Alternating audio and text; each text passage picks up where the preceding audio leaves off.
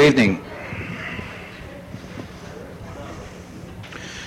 The next lecture in this series will, as Friends of the Book Arts Press will all know, take place on Thursday the 6th of April, in which D.F. Mackenzie, reader in bibliography at Oxford, will be speaking on various aspects of the translation of manuscript into printed text.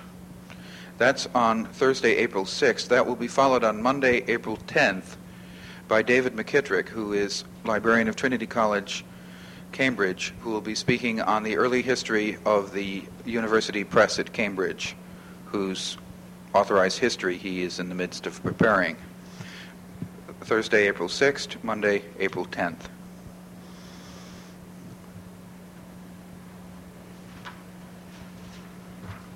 Many of you here will have known John Cox, who is a 1983 graduate of the School of Library Service and who was, until his death in December, the head of technical services in the library of the Union Theological Seminary. John Cox taught rare book cataloging for us several summers and also participated in Rare Book Schools 1985 and 1986. There will be a memorial service for John Cox at Union Theo at 120th and Broadway at 6 o'clock the day after tomorrow, Wednesday, February 1st.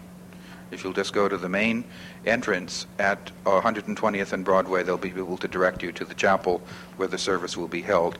And I'll post this outside the press room door for those who want to take the information as well.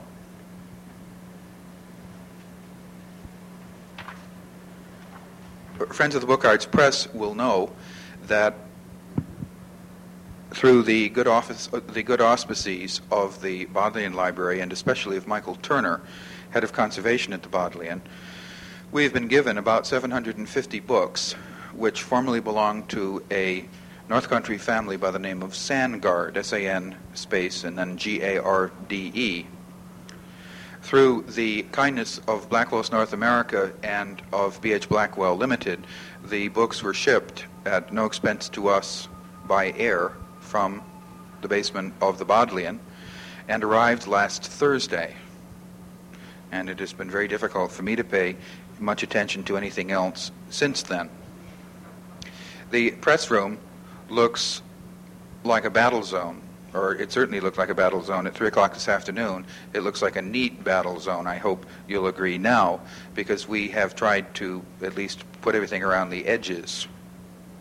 The reception after this lecture will be in the press room, and you're very welcome to fondle anything that you see in piles, remembering, please, to put them back on whatever pile you found them in, because not everything is completely cataloged. I brought a couple of things to show you what has emerged from the first 3 boxes of the 21 that have arrived. A whole slew of pre-World War II penguins. This is penguin number 11, produced in 1935. It was the first of the second batch of penguins ever to be produced. Those of you who know about such things, which I didn't, will know that early penguins actually had dust jackets. Here is a mid-19th century cloth binding, quite typical, except that it has a yap edge. Something I've never seen before. And the collection was full of books like this one, A Naturalist Library, Mammals, Volume 7. Your standard late 1830s English printing of no great consequence, except when you get it to the end and discover that there are about 50 hand-colored etchings of British mammals. Very handsome, too. These are destined for the illustration packets, I'm sure. And finally, this book, which perhaps tells it all, the book itself is of no consequence. It's called Voyages of Drake, 1880s. But the inscription in the book is, this book was given to William Arthur Sutcliffe Sandgarde by his loving father on his 10th birthday, 18 October, 1883. The 2 Sandgardes involved in this inscription, father and son, are the founders of the collection that more than 100 years later, through the kindness of Michael Turner and Oxford, is now here. a circumstance which I think would simply astonish the Sandgards, who lived and died outside of Manchester in England, but who were a family in the second generation of 3 elderly unmarried brothers and sisters, 2 sisters and a brother, who had decided that their books were to be given to a place where they would be useful. And after Bodley took everything that was useful to them, and several other institutional collectors were allowed to do that, we were allowed our choice. And I hope you'll agree that we're a place where they will be useful.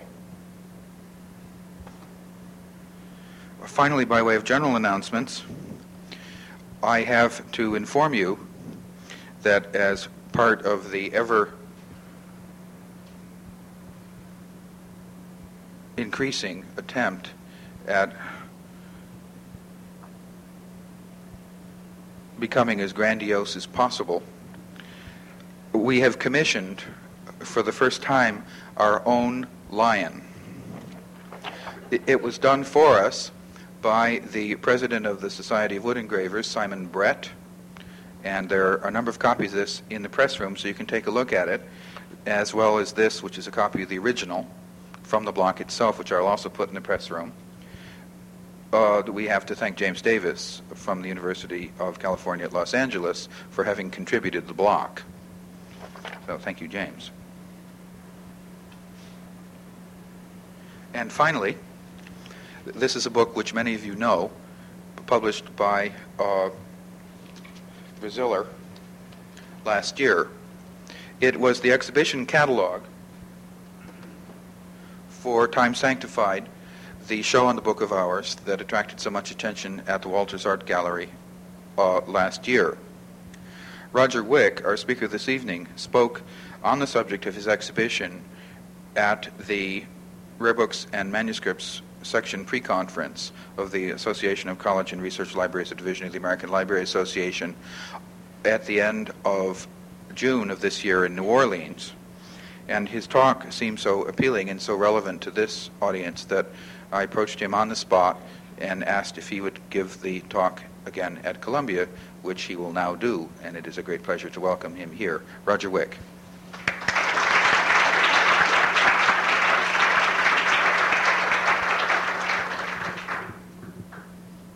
Lights.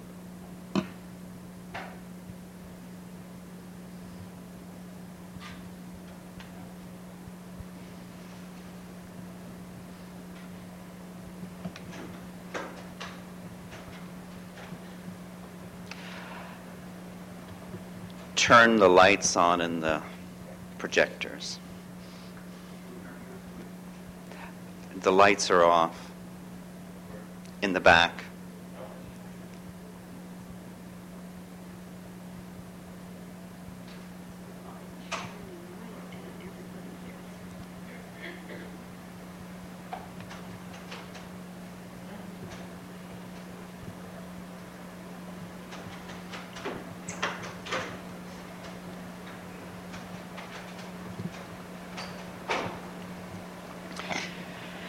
When I arrived at the Walters Art Gallery in the fall of 1985, my boss challenged me to mount an exhibition of illuminated manuscripts.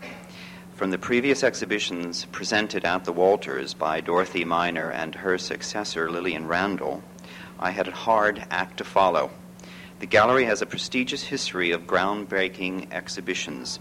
One thinks of the 1949 exhibition of illuminated books in the Middle Ages and the Renaissance, the 1953 show, which included very important early Christian and Byzantine books, the show called Early Christian and Byzantine Art, and the show that also included a great number of manuscripts, the 1962 exhibition called The International Style, and up to the 1983-84 exhibition of the Walters manuscript treasures entitled Masterpieces in Miniature.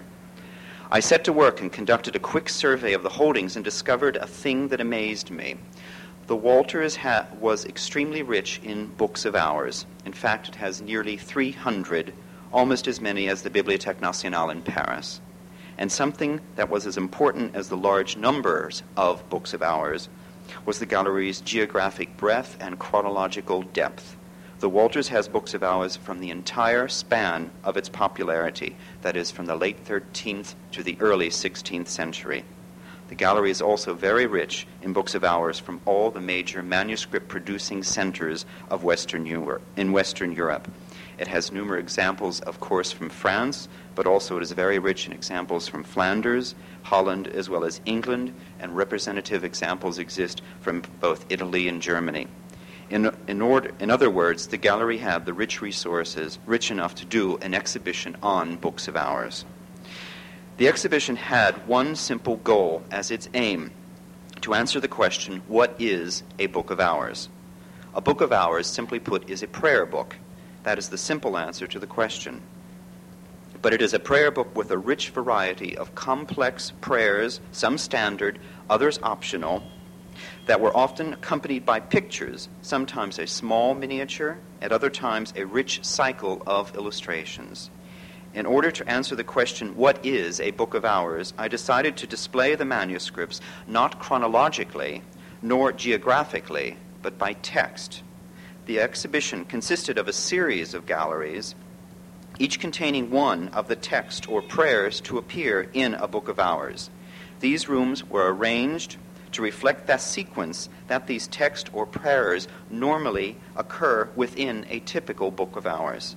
Walking through the exhibition would be akin to walking through a giant book of hours. Each room contained a wall panel explaining the nature of the prayer and the relationship between it and the accompanying illustration. But I employed a gimmick. While beginning to plan this exhibition, I paid a call in Washington at the offices of the National Endowment for the Humanities, the fund to which we were going to apply for money in order to do this exhibition.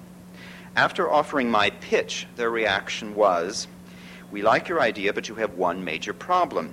You are planning what we like to call a books in cases exhibition.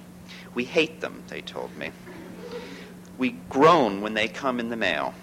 Books in cases bore the living daylights out of the average museum visitor, and you will need some sort of interpretive installation, something to make people want to look at these books before we can justify giving you any public money." Now, one of the comments I always hear from every museum visitor who sees a medieval manuscript is, "Boy, it must have taken those monks and nuns an awful long time to produce those manuscripts." Or the converse, "Boy, those monks and nuns sure were lucky to use such pretty books." Now, there are two fallacies in these two comments. First, that books of hours were made for monks, nuns, priests, and second, that monks and nuns were the producers of books of hours. By the middle of the 13th century, the production of manuscripts, both their writing and their illumination, had moved out of the monastery and into the workshops of lay professionals. Books of hours were written and painted by lay scribes and artists who were paid sometimes handsomely for their efforts. And not only were books of hours made not for the religious orders, they were also not made by them. Not by them, nor not for them. Books of hours were made for lay men and women. Rich, yes, for they could afford these expensive books, but also the growing middle class. Books of hours are the first genre of books that, for the first time since classical antiquity, were made for the lay audience. To emphasize this lay usage, I decided to build a late medieval house on the first floor of the Walters Art Gallery, a house in which to display the books of hours, for indeed these manuscripts were often used at home and not just at church for private prayer. The visitor would walk through the house, room by room, encountering the parts of a typical book of hours, prayer by prayer.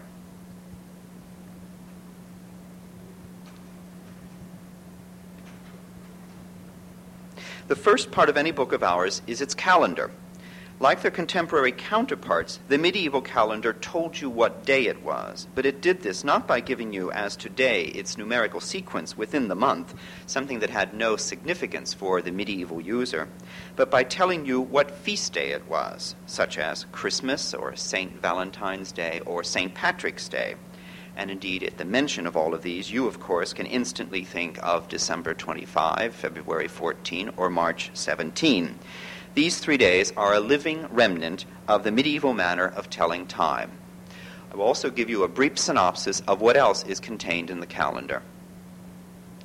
If you can't hear me, let me know when I'm away from the microphone. This is an early 14th century French calendar that consists of the list of the saints' feast days.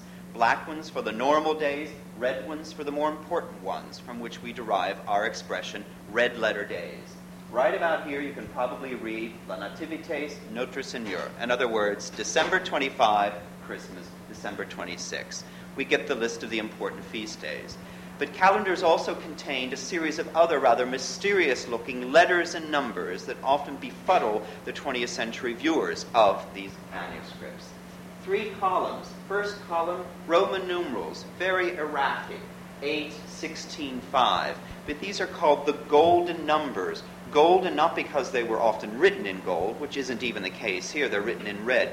Golden, but because by using them in conjunction with the next sequence, letters from A through G, the Dominical letters, told you what day of the week was Sunday. Every year had a designated Dominical letter, so that, let's say, B, all B's throughout the year were going to be Sundays. When you combine various complicated formula of the golden number and the Dominical letter, you arrived at the date for Easter, the most important day of the Christian year, a movable feast that was depending on astrology and astronomy, and it had to be fixed for the sequence of the other movable feasts.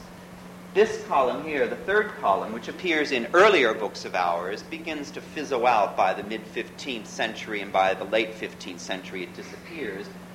Again, another strange sequence of numbers. This is the Roman calendar, which the ancient Romans used and which continued up into use very actively into the late Middle Ages. It consisted of 3 fixed dates within each month. Hail, or Calends, which is the first. Then we get the Nones, which was sometimes on the 9th, but not always, sometimes on the 7th. Then we get here, I can't even find it, the Ides.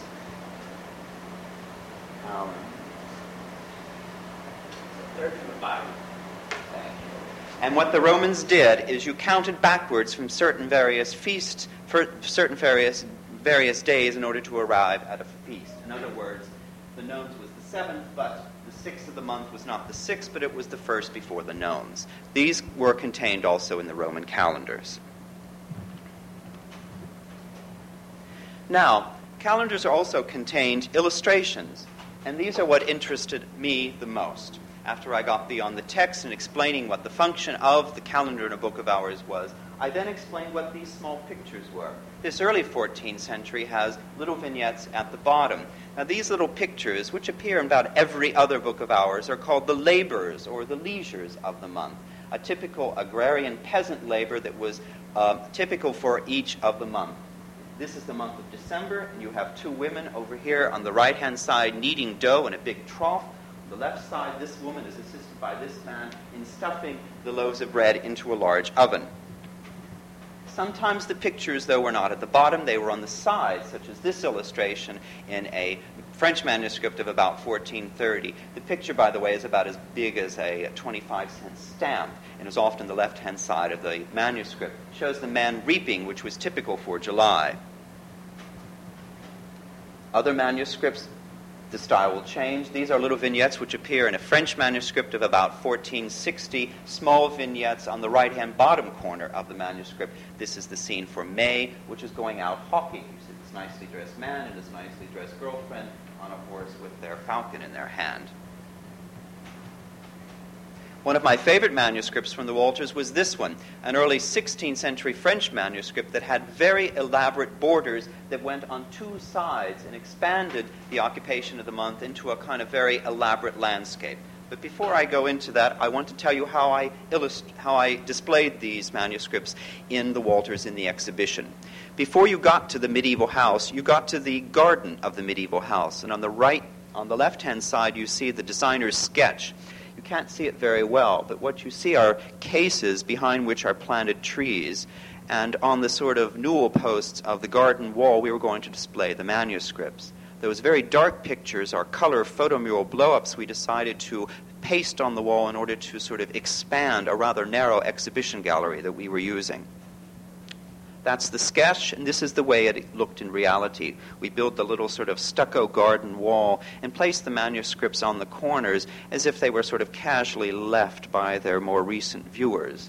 You can see the color mural blow-ups, which are from a 16th century French manuscript we have, very Renaissance in feel. The trees were real. The garden wall could be sat on, but no one sat on it. I had actually 4 of these cases in the exhibition and had them grouped by chronologically speaking, by the months. So there was a season, therefore, for each of the 4 seasons of the year, 3 manuscripts per each case in chronological order. This is one of the cases, the way the manuscripts looks in the cases.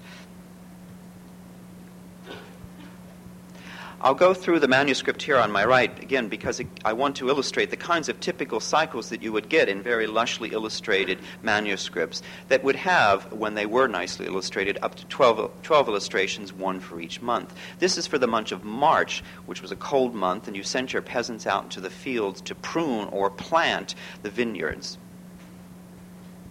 In the month of April, it's a leisurely month for you, if you were wealthy and owned books of hours. You and your ladylove went out into the April meadows and picked flowers and wove them into nice little gardens that you would place on each other's heads.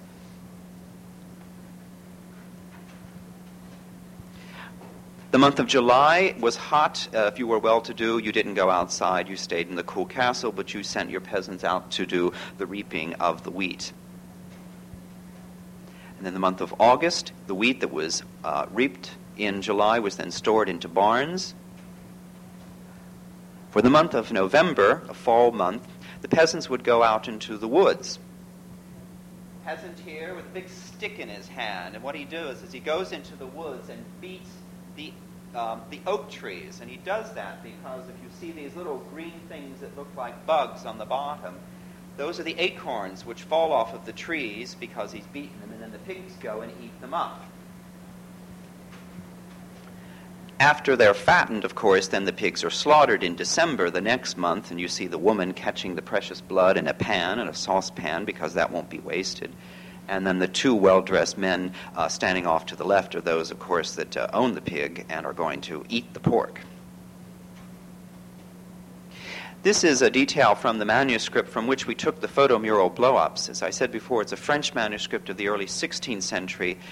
These illustrations are about the size, let's say, of 2 25-cent stamps. Very small, but extremely well painted by a very gifted Renaissance painter working for the kings and queens of Renaissance France. He was capable of incorporating wonderful sense of depth into his manuscripts, and this is a detail of one of the miniatures that I think, with its cool tones and the ability of his to capture distance, is similar to the kinds of paintings that you encounter techniques in the paintings of Bruegel. Now, on the left-hand side, you see the garden, but you're looking at the house that I was telling you about that we built. Now, it sounds a little strange to encounter a house as you're walking into an exhibition, but I should warn you that if you actually went to the exhibition, before you got to this point, on the left-hand side there was a small auditorium in which we were playing a 10-minute audiovisual presentation that presented the Book of Hours in its sort of social-economic background, and slides from the French city of Rouen, in which there are a lot of extant 16th century architecture still around, were incorporated into this audiovisual, so that the viewer who took the time to go to that presentation walked out and then encountered a sort of modern recreation of the house. He would then understand, aha, this is one of those kinds of houses where they prayed books of hours. So I warn you, you're seeing it a little fresh. You entered into the right-hand side, in which there was a door,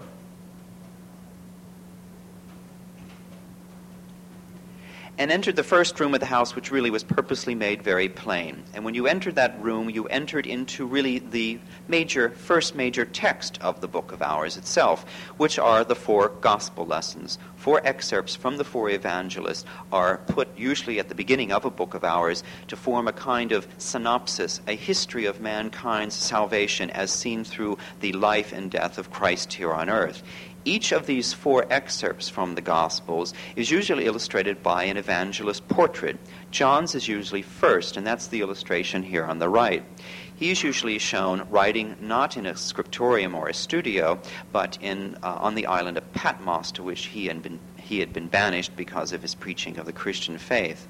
Now, the evangelists are usually accompanied by their symbols. In the case of John, that's an eagle, and you see the eagle there, sort of holding the scroll in his beak, generally assisting John. Now, what you can't see, but if you look very close, you can begin to see this dark shape here, right above these little flowers. This little dark shape is a little devil, and this appears in a lot of books of ours for the portrait of John. And what it is a little devil who climbs onto the island of Patmos, who tries everything he can do to prevent John from writing his gospel.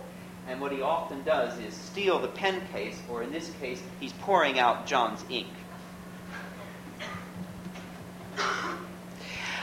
The other three evangelists were usually illustrated by these kinds of portraits that showed them in a kind of house or scriptorium or study writing their gospels. Again, their evangelist symbols will usually accompany them.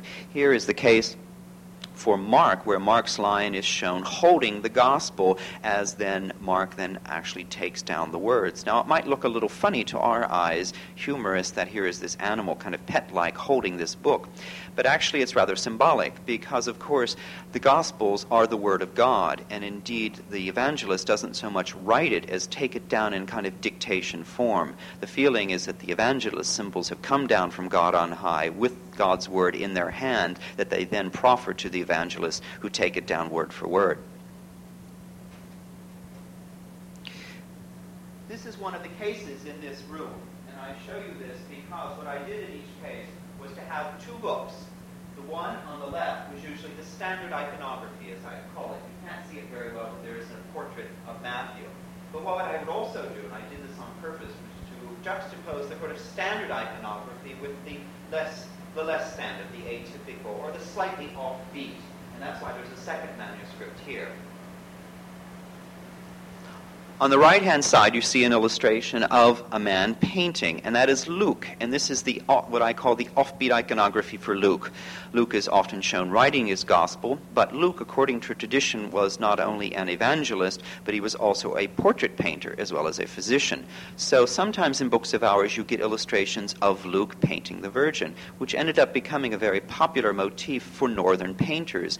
You might call to mind paintings by Roger van der Weyden in which he incorporates a portrait of himself, as other artists were later to do, in the guise of Luke painting the Virgin.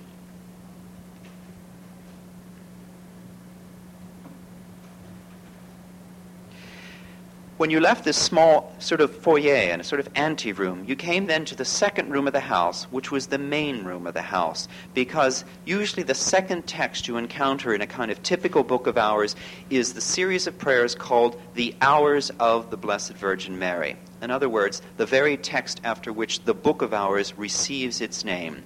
The Hours of the Virgin are a series of prayers, mostly composed of psalms as well as canticles and hymns and some readings, that were divided into the 8 canonical hours of the day. And ideally, if you are a really good Christian with not a lot else to do, you prayed the Hours of the Virgin spread over the entire day, which of course didn't always happen. 7 times of the day you added up matins and lauds at the beginning. I show you the painting on the left, which is the Marode altarpiece by Robert Campan at the Cloisters just up the street a couple of blocks, because it was one of the inspirations for the kinds of decoration we decided to include in our room for the Hours of the Virgin. You see the Virgin seated on the floor, but she's leaning against a bench, behind which is a fireplace, and in front of her is a table on which there are some prayer books. Probably one is a book of hours. On the right, you see the first manuscript that I put in the case, and it shows again a kind of one of the miniatures that inspired us, because it shows the Virgin praying really not in a kind of Old Testament type structure, but in a kind of typical 15th century Flemish house. She's presented really as a sort of a housefrau from Flanders. On the left-hand side is, again, one of these kinds of miniatures that also offered to me and my designer a kind of inspiration for what we were going to make the room of the Hours of the Virgin look like. And again, it has a man seated on a bench in front of a fireplace, in front of which of him is a table set, of course, in this case with his dinner. This is the room itself, in which we had to put a very large case in the center of the room. That's our dining room table, though it looks a little like a coffin with a glass top. And that's where we put 8 on one side, 8 on the other, 16 books of hours displayed in their canonical sequence. But if you squint a little at the slide, you can see. Here was our bench that we built in 15th century style, and we put it in front of our fireplace in 15th century style. And we also incorporated into the room this wainscoting, which actually was very expensive and it was very well done, but it's nothing made with cheap, thin wood, stained nice and dark, with a linen fold motif here that was actually made of plaster and then bolted into the wall. Here you can see a little bit better the fireplace and the bench in front and a little bit of the wainscoting. There's also a 15th century French room completely preserved in the Philadelphia Museum of Art, on which we also based, for archaeological exactness, this double-tiered linen fold motif, which we didn't, make up completely out of our heads.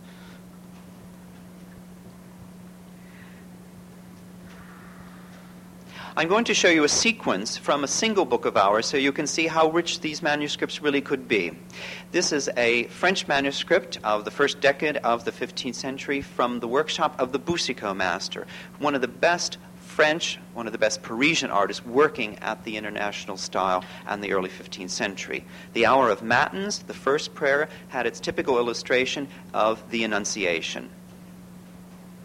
Lauds, the traditional illustration, was the Visitation. In other words, what I'm beginning to describe to you, Prime had an illustration of the Nativity. The traditional illustration for the Hours of the Virgin was what is called an infancy cycle.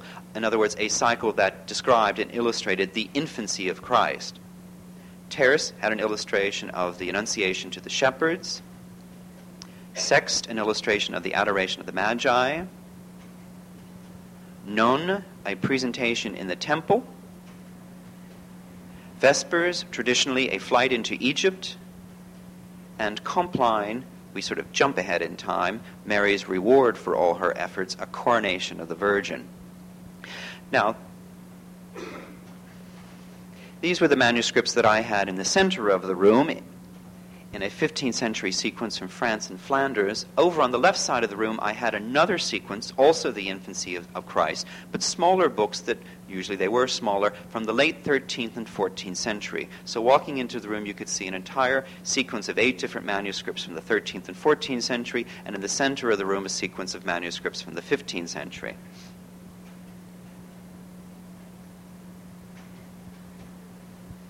Now, all books weren't alike. Some of them had a single miniature, but I want to show you just one illustration from a very stunning Walters manuscript.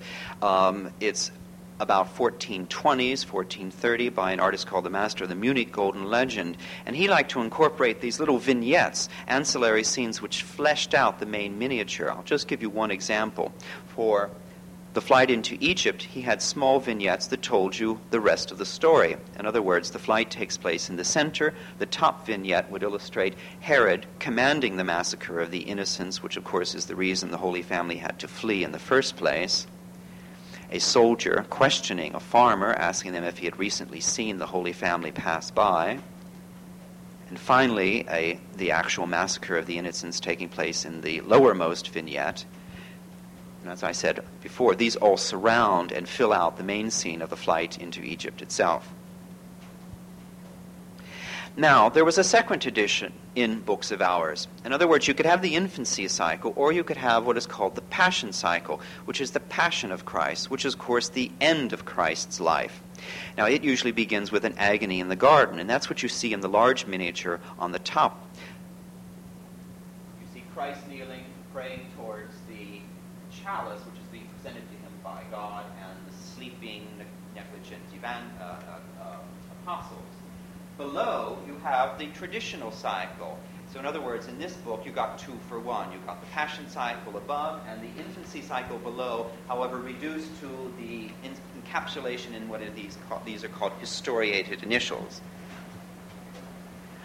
Other manuscripts would completely get rid of the infancy cycle and just concentrate, literally, figuratively, on the passion cycle. And this is a manuscript that I was very taken with and borrowed from Harvard University from the Houghton Library.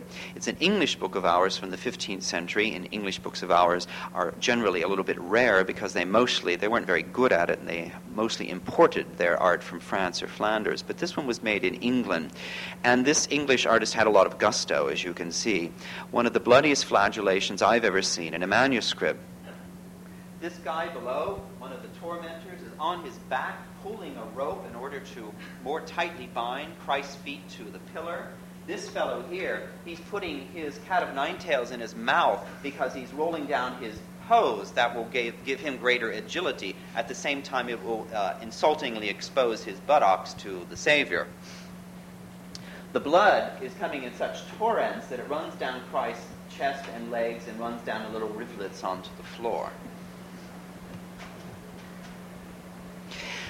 That was the Hours of the Virgin.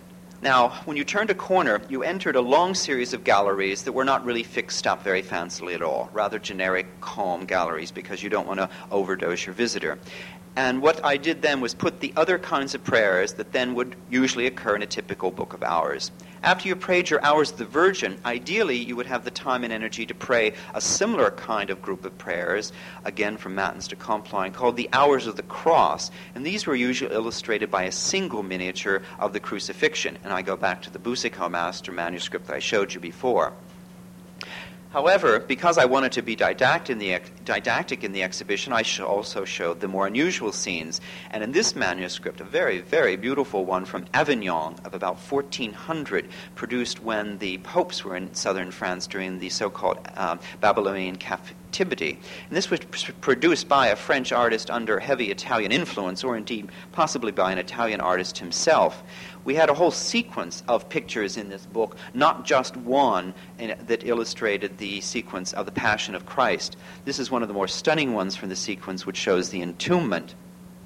Christ's rather gray-green body is being put in the tomb. Very poignantly, his left arm is being taken up by Mary, here Mary in the blue, who very, very tenderly and sweetly is giving her son a final kiss before burial. This is Mary Magdalene, somewhat hysterically wringing her hands above her head. After the Hours of the Cross, the next section, the next prayer, the same, that you would come to are the Hours of the Holy Spirit. And as you can imagine, the traditional subject for the single miniature illustrating this series of prayers was a Pentecost. And I return to our Boucicaut manuscript here. However, I also like to show the offbeat iconography, and here from the Flemish manuscript of about 1460, again had a whole sequence of very unusual miniatures, because really the Holy Spirit doesn't make a lot of appearances in the Bible, so they had to come up with some rather unusual times in which he manifested himself. In this case, you have the dove floating over this sort of empty-looking landscape, and what this illustrates is the moment in time after the creation, and we see God, the Father, above, and his attendant musical angels, has sent forth his Spirit, in other words, the Spirit of the Holy Spirit, to float over the surface of the newly created earth. And that's the illustration that was picked up here.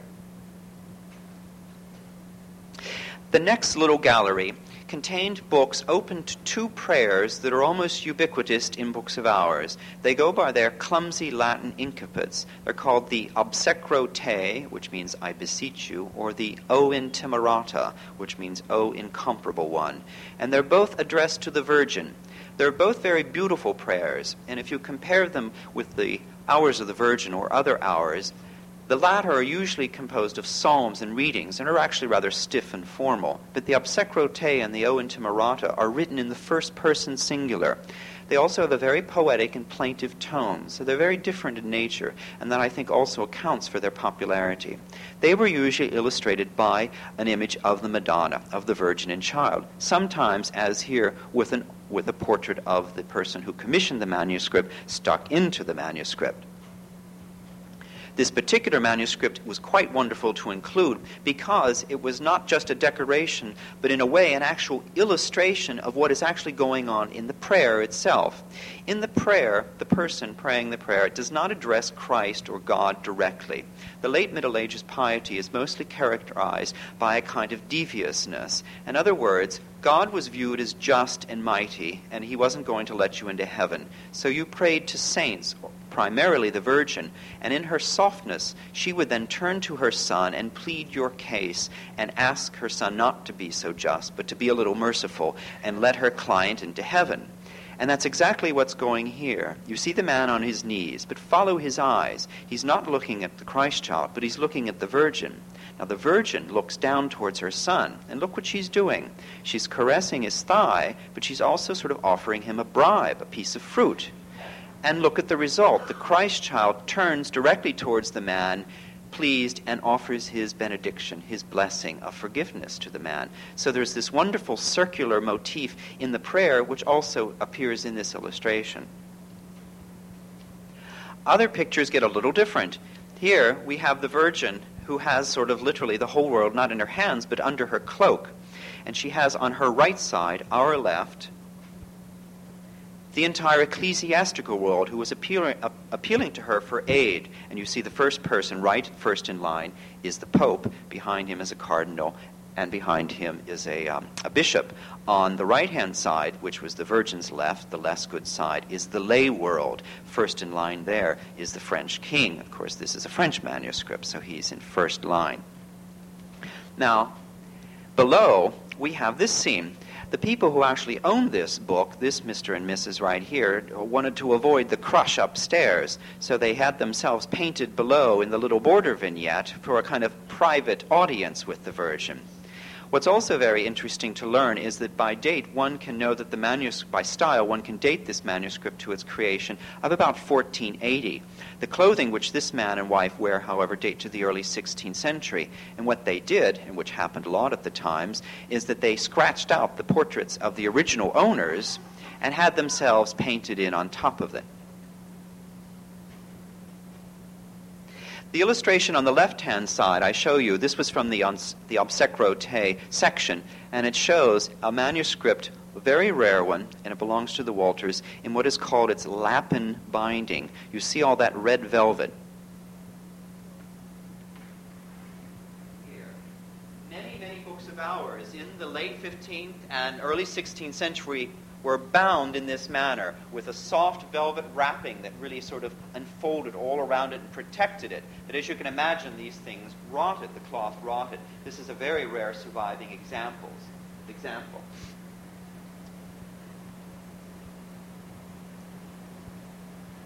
Now, I included another section in the Time Sanctified exhibition that wasn't a text per se, and so I was really kind of cheating. And that was a section devoted to what I called patronage.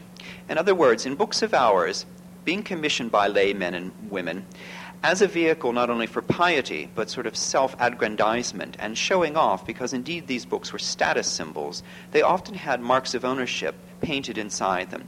Portraits, coats of arms, mottos, things like that. And so in this case, I included lots of these manuscripts showing the variety, the different kinds of marks of ownerships that would appear in books of ours. This is a very rare English manuscript of about 1340 that has this very unusual portrait, not just of the man, Mr. Butler. We happen to know the family who was the patron of this book. Mr. Butler is kneeling here in orange. Behind him in the pale purple is his wife. Behind her, dressed in pink, is their daughter, barely peeping out from the frame. This is the priest, and they're shown at Mass during the elevation. This man is the acolyte. Very unusual because of the psychological penetration that is included in this very early portrait.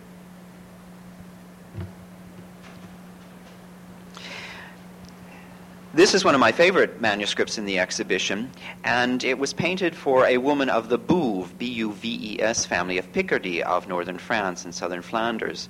And the woman here did a very audacious thing. You see what is actually going on is the Annunciation, and this is the illustration for Matins of the Hours of the Virgin. We have the Virgin on the right, and on the left we have the angel Gabriel. Here's a detail of the left illustration. But what is happening, what really is happening, is you see the angel Gabriel holds up a banderole which says, Ave Maria, etc., Hail Mary, full of grace, blessed is the Lord. In other words, this is the very moment of the incarnation, an extremely important moment in Christian theology. But what he's doing with the other hand is pushing forward his client and says, and by the way, I'd like to introduce you to sort of Miss Bouve here. And it's really what's going on, because it's really very audacious and doesn't happen very often in manuscripts. And this woman had a lot of chutzpah. This is a manuscript from Flanders of about 1480, and we know from coats of arms who the owner was, because he loaded his Book of Hours with marks of his own ownership. Here's his monogram, repeated here, and here, and here, and woven into the tapestry behind him. His coats of arms are on the banner, on his tabard, down here on the shield. And we also get his motto, which is then repeated, including, the motto includes, again, the monogram. And here's a detail of the coat of arms. Here, by the way, is that very kind of Book of Hours. You see it's a little blurry, but you see the Book of Hours, the kind of rectangular shape. That's the text block. Here's the green cloth on his prie-dieu, but this pink surround is the equivalent of this maroon velvet here. So that's an actual illustration of one of these kinds of bindings.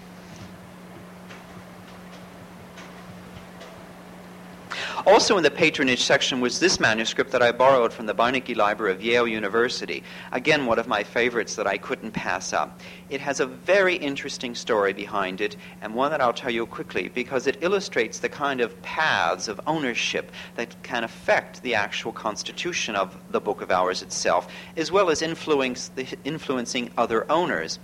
It was made for this woman, Blanche of Burgundy. She was the granddaughter of St. Louis. She was an extremely proud woman. She commissioned one of the most extravagant books of hours ever. She died. It went through a few hands, but went into this guy's pocket. That's King Charles V of France, who got it in the 1370s. He was a big bibliophile, and he commissioned a lot of manuscripts himself. He was very taken with this book. He added another 60 pages and another 30 illustrations. These are by the artists that he hired. And he also loaded up his illustrations with pictures of himself, portraits of himself. Now, around this time in the 1370s, we have the Duc de Berry of the Trévigier fame, probably the most important and well-known commissioner of medieval manuscripts. He was dying to own this book, absolutely dying. And we know that because when he saw it, I've now been able to establish that it began his own career of commissioning manuscripts, and he commissioned the Petit Sœur, which is still in existence and in the Bibliothèque Nationale in Paris, in imitation, direct imitation of this very manuscript, of the manuscript that combined Blanche's part as well as his brother's part, Charles V's part. That book never got finished. He commissioned another Book of Hours, also in imitation, the Trébelzeur. In other words, this Book of Hours was very influential on the most influential collectors of manuscripts. He later actually owned it, by which time he must have lost his taste for it because he gave it away, and it never appears in his inventories, although his signature was in it. In the 18th century, it was donated to the National Library in Turin, where in 1904 it completely burned up in the very famous fire there. Only about a generation later, in the 40s, 26 leaves of it were discovered in a provincial library, the Cathedral Chapter Library, Portsmouth in England, from which it was then immediately, almost after its discovery, stolen. They found it, however, the thief threw it away because it had no value to him, lying out in the yard of the presbytery, sort of flopping in the breezes. It was then deaccessioned, and it was sold at Christie's in 1967, and was bought by H.P. Krauss, the century's most famous book dealer. And from there, it went to the hands of Edwin Beinecke of the Beinecke Library, and it now resides in the Beinecke Library, where we hope it will remain. When I tell this story, the curator there, who will go nameless, insists that I tell you that when he brought it down to the Walters Art Gallery, this is part of its provenance, he had it wrapped up in his underwear. This is one of the other manuscripts that was included in the patronage section, a late 13th century manuscript, one of the earliest ones in the Walters Art Gallery.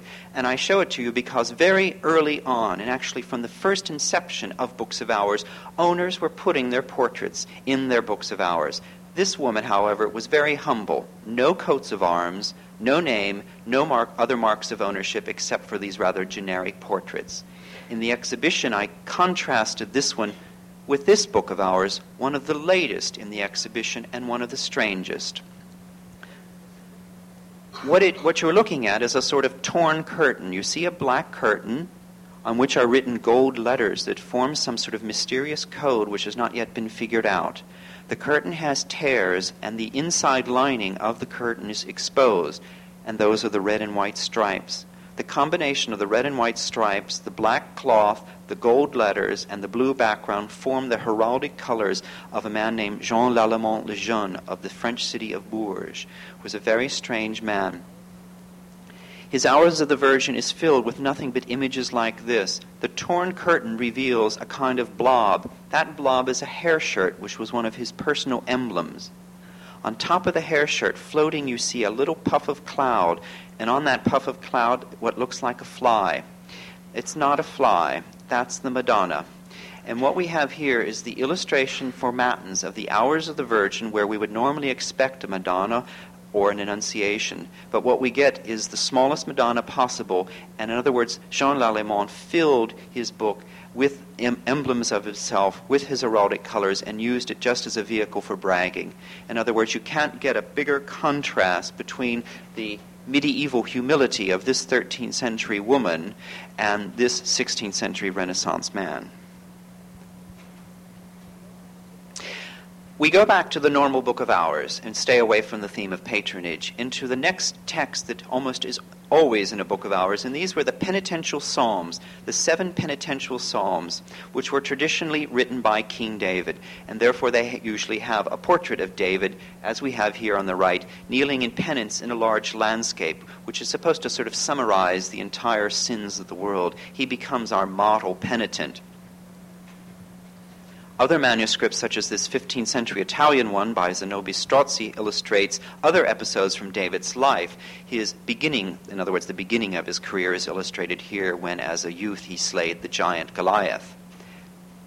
That's actually pretty unusual, though. Later Books of Hours pick up the more common thread, which is the actual cause of David's downfall and sin. And so that's what you get in this Flemish Book of Hours. Bathsheba, who's at her bath, very gingerly exposing her lower legs. But this so much excites David up here that he nearly is sort of leaning out of his tower. Of course, he calls for Bathsheba and immediately commits adultery with Bathsheba. So he's got one sin. And in order to get rid of Bathsheba's husband, who's in the way, he effects his murder. So he compounds adultery with murder, at which point God gets on David's case, and he then has to write the penitential psalms. The next section included the sort of oddball prayers, accessory texts, as I call them. In other words, depending on the combination of your piety or your pocketbook or both, you could ask for scribes to include favorite additional prayers and ask the miniaturist to illustrate them. And there are hundreds of different prayers of these kind of so-called optional prayers. Some illustrated, some not. One of my favorites is a series of prayers, the Hours of the Weekday. In other words, a series of 7 different prayers that you said for each day of the week, each on a traditional theme. Sunday for the Trinity, Monday for the dead. Thursday was the theme, since that's the day traditionally of the Last Supper, for the Hours of the Blessed Sacrament. And here we see men and women gathering in a church, kneeling before the Eucharist exposed in a monstrance. What I really also like about this illustration is it shows a window on contemporary usage, not only of the costumes of the people, but you see they actually hold their Books of Hours in their hands. Other optional prayers included those that you sometimes said during the Mass, because you not only used your books of hours at home, but also in church. And there were prayers that you said at specific times of the Mass or to the Eucharist. One of my favorite illustrations is this very rare one in a Walters manuscript that shows a portrait of the miraculous bleeding host of Dijon.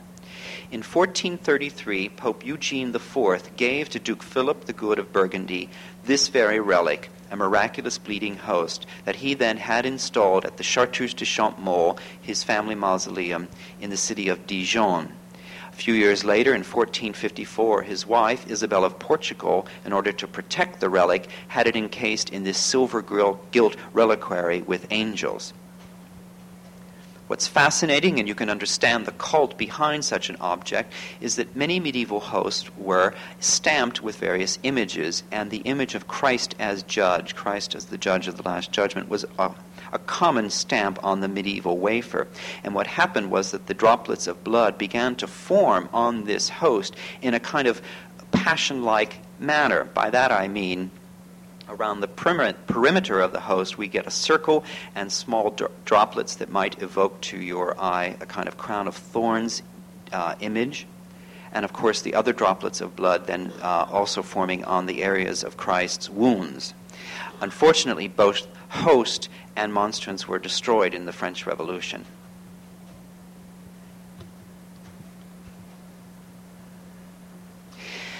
The next room of the house that was really very elaborately done up was that for the suffrages, and that's what you see on the left. And it incorporated a private altar with a sort of carved front on which was set a Flemish altarpiece of the late 15th century with a crucifix carved in the center panel with wings. You also see two pieces of stained glass on either flanking on either side of the wall. Now, what's very wonderful about this painting, you can barely see it, but look closely, has an image of the entombment in sculpture in the center, but what it has on the wings are a man and a wife kneeling at a prie-dieu, and on their prie-dieu are their books of hours. So it shows you the function, the contemporaneous usage of the books of hours. But it also illustrates the function, as I mentioned before, of the saintly intercessors, because behind the man and the wife are their patron saints, John the Baptist and Mary Magdalene on the right. And it shows that the man and wife are praying to, most probably, their suffrages. And so those are the prayers that are included in this room. Suffrages are prayers to saints, and you could have normally about 12 or so in your book of hours, or you could have hundreds, or you could have none. On the right is one of my favorites, and it shows a suffrage illustration to a French book of hours, 3 scenes from the life of Mary Magdalene. On the bottom scene, Mary Magdalene cries on Christ's feet, washes his feet, and dries them with her hair. Then after the crucifixion, according to tradition, Mary Magdalene sort of goes off to the south of France for a while. And she becomes a hermit in this rather pleasant climate. And in reward for her meditation, she is elevated 7 times a day by the celestial choirs in order to hear the singing of the angels. She's then transported to the local church with her friend Maxentius, who is the bishop there. She receives her last communion and dies at this enviable moment. You see her receiving the last communion, and the little white angel is taking the even littler soul of Mary Magdalene up to heaven. What I didn't explain is that I wanted to imitate the kind of prie-dieu that the man and wife in the painting are kneeling at to pray their books of hours. So in the center of the room, it looks a little bit like a picnic table, but what it was our prie-dieu. And we had kneelers on which, in order to really look at the manuscript, you had to physically kneel down to look at these books of hours, which are exhibited on what looks like pillows. And indeed, in lots of paintings of the period, you see that very often they are shown on these luxuriously cloth-covered tops of the prie-dieu, or actually on very nicely stuffed pillows. So we wanted to capture that effect.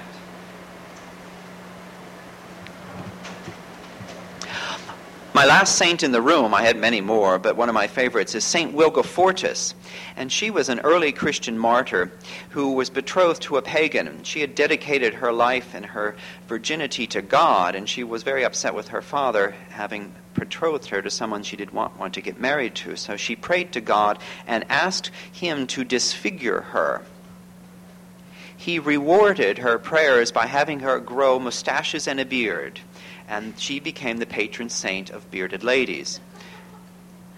Now, it's very interesting, the origin of this saint, because what happens is that in the early Christian period, there were images of Christ on the cross in a long robe. But later on, hundreds of years later, they didn't get it anymore, and the crucifixions were all of a nude or semi-nude Christ. So here were medieval pilgrims encountering what looked like a bearded lady on the cross, and so the whole legend of Saint Wilgefortis, which really means nothing but strong virgin, was then manufactured retroactively to account for these images.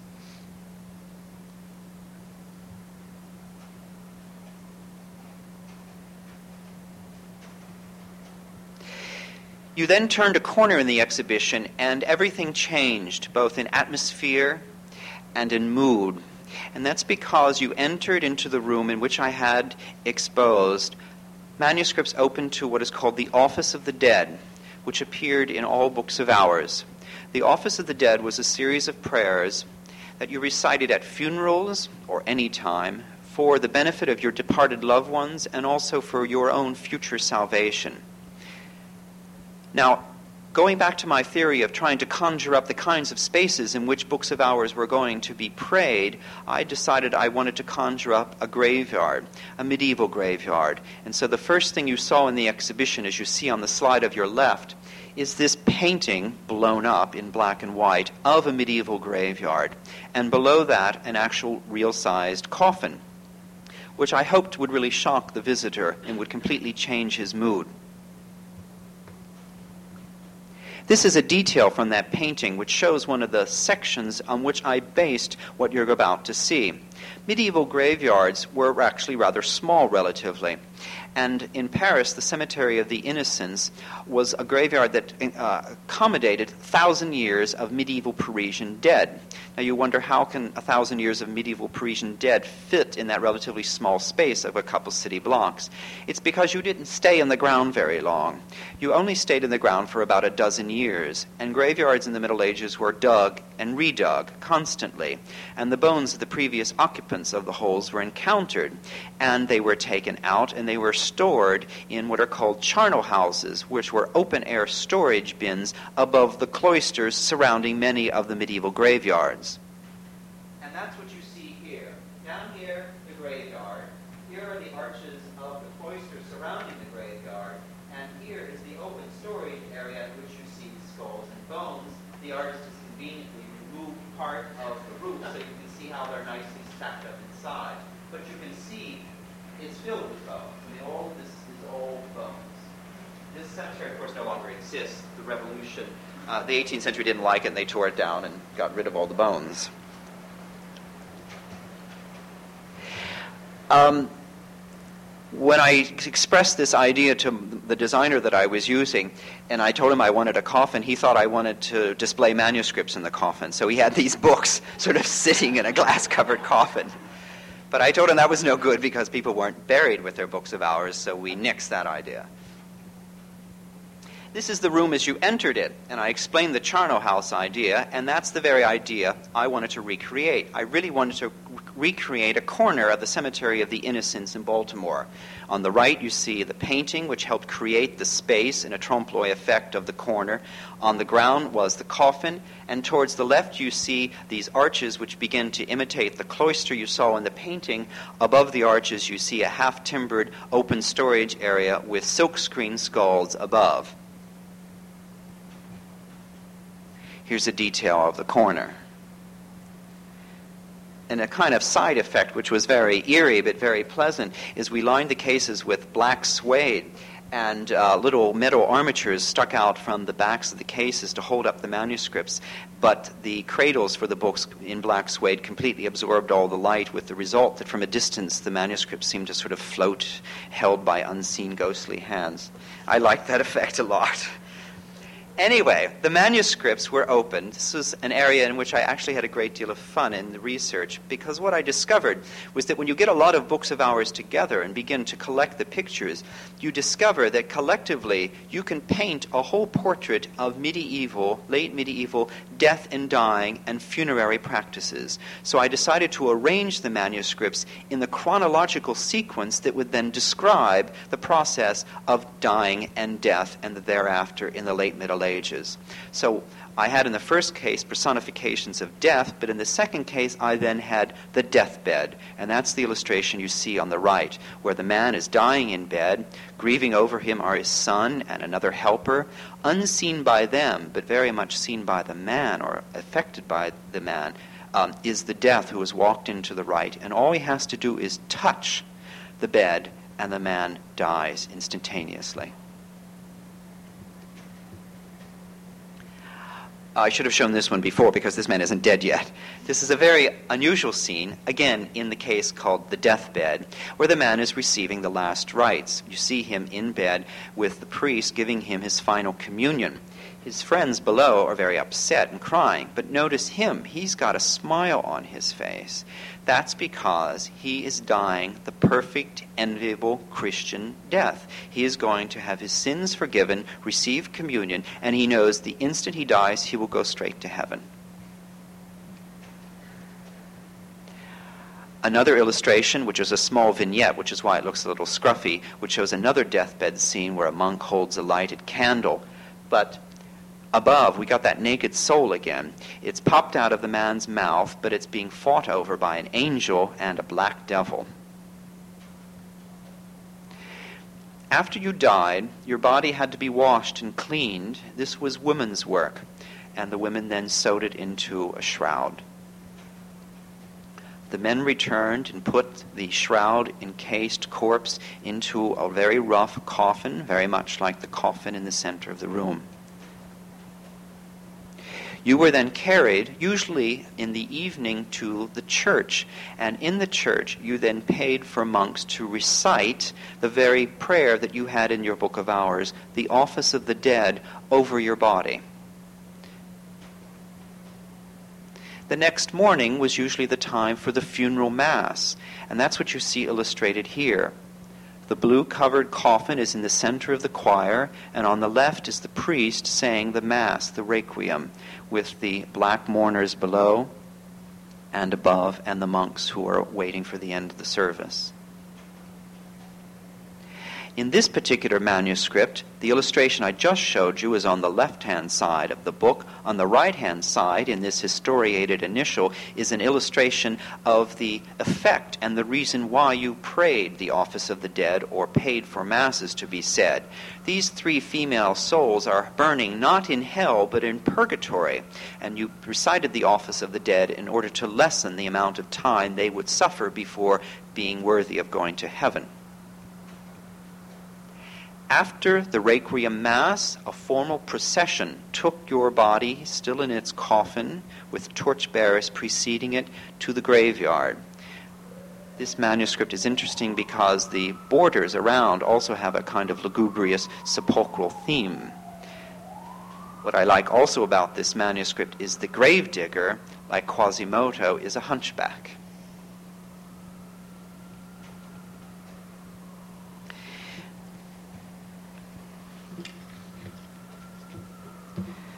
Once you got to the graveyard, your body was then exposed, taken out of its coffin, and waiting for its final blessing. This manuscript was painted by an artist called the Rohan Master, and he specialized in these lugubrious, desolate images for the Office of the Dead. And I was very struck by this image, and I want to read you what I wrote about it. Man is here at his most desolate, still bound in a way to earth by a body not yet decomposed. His soul is no longer of this world, but it is not yet of the next. There is a sense of being completely alone, of being abandoned by both God and his fellow man, permeates the miniatures that the Rohan Master painted for the Office of the Dead in Books of Hours. The treacherous, inhospitable landscape with its rough trees, its cities seen in a distance that alludes to the dead man's separation from life, its lack even of the companionship of other dead, for the grave prepared for this corpse seems to be the only one in the cemetery, all embody in this miniature the despair with which people in the late Middle Ages anticipated their end. God's forgiving kindness shines down upon this corpse, but like the light from a distant, although powerful star, its beams appear faint and ineffectual.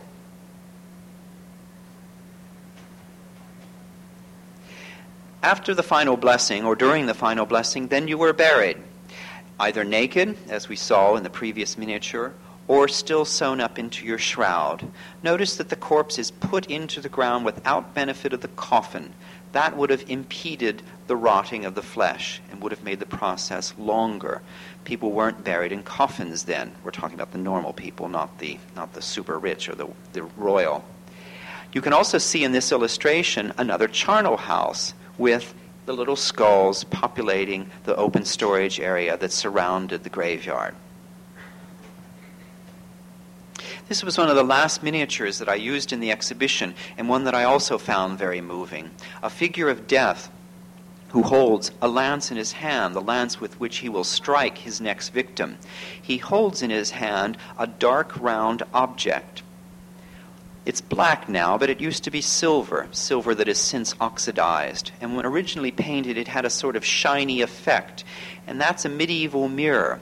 And you, as the reader of this manuscript, held it open and saw yourself reflected in the mirror, and therefore yourself literally in death's hands. That's the end.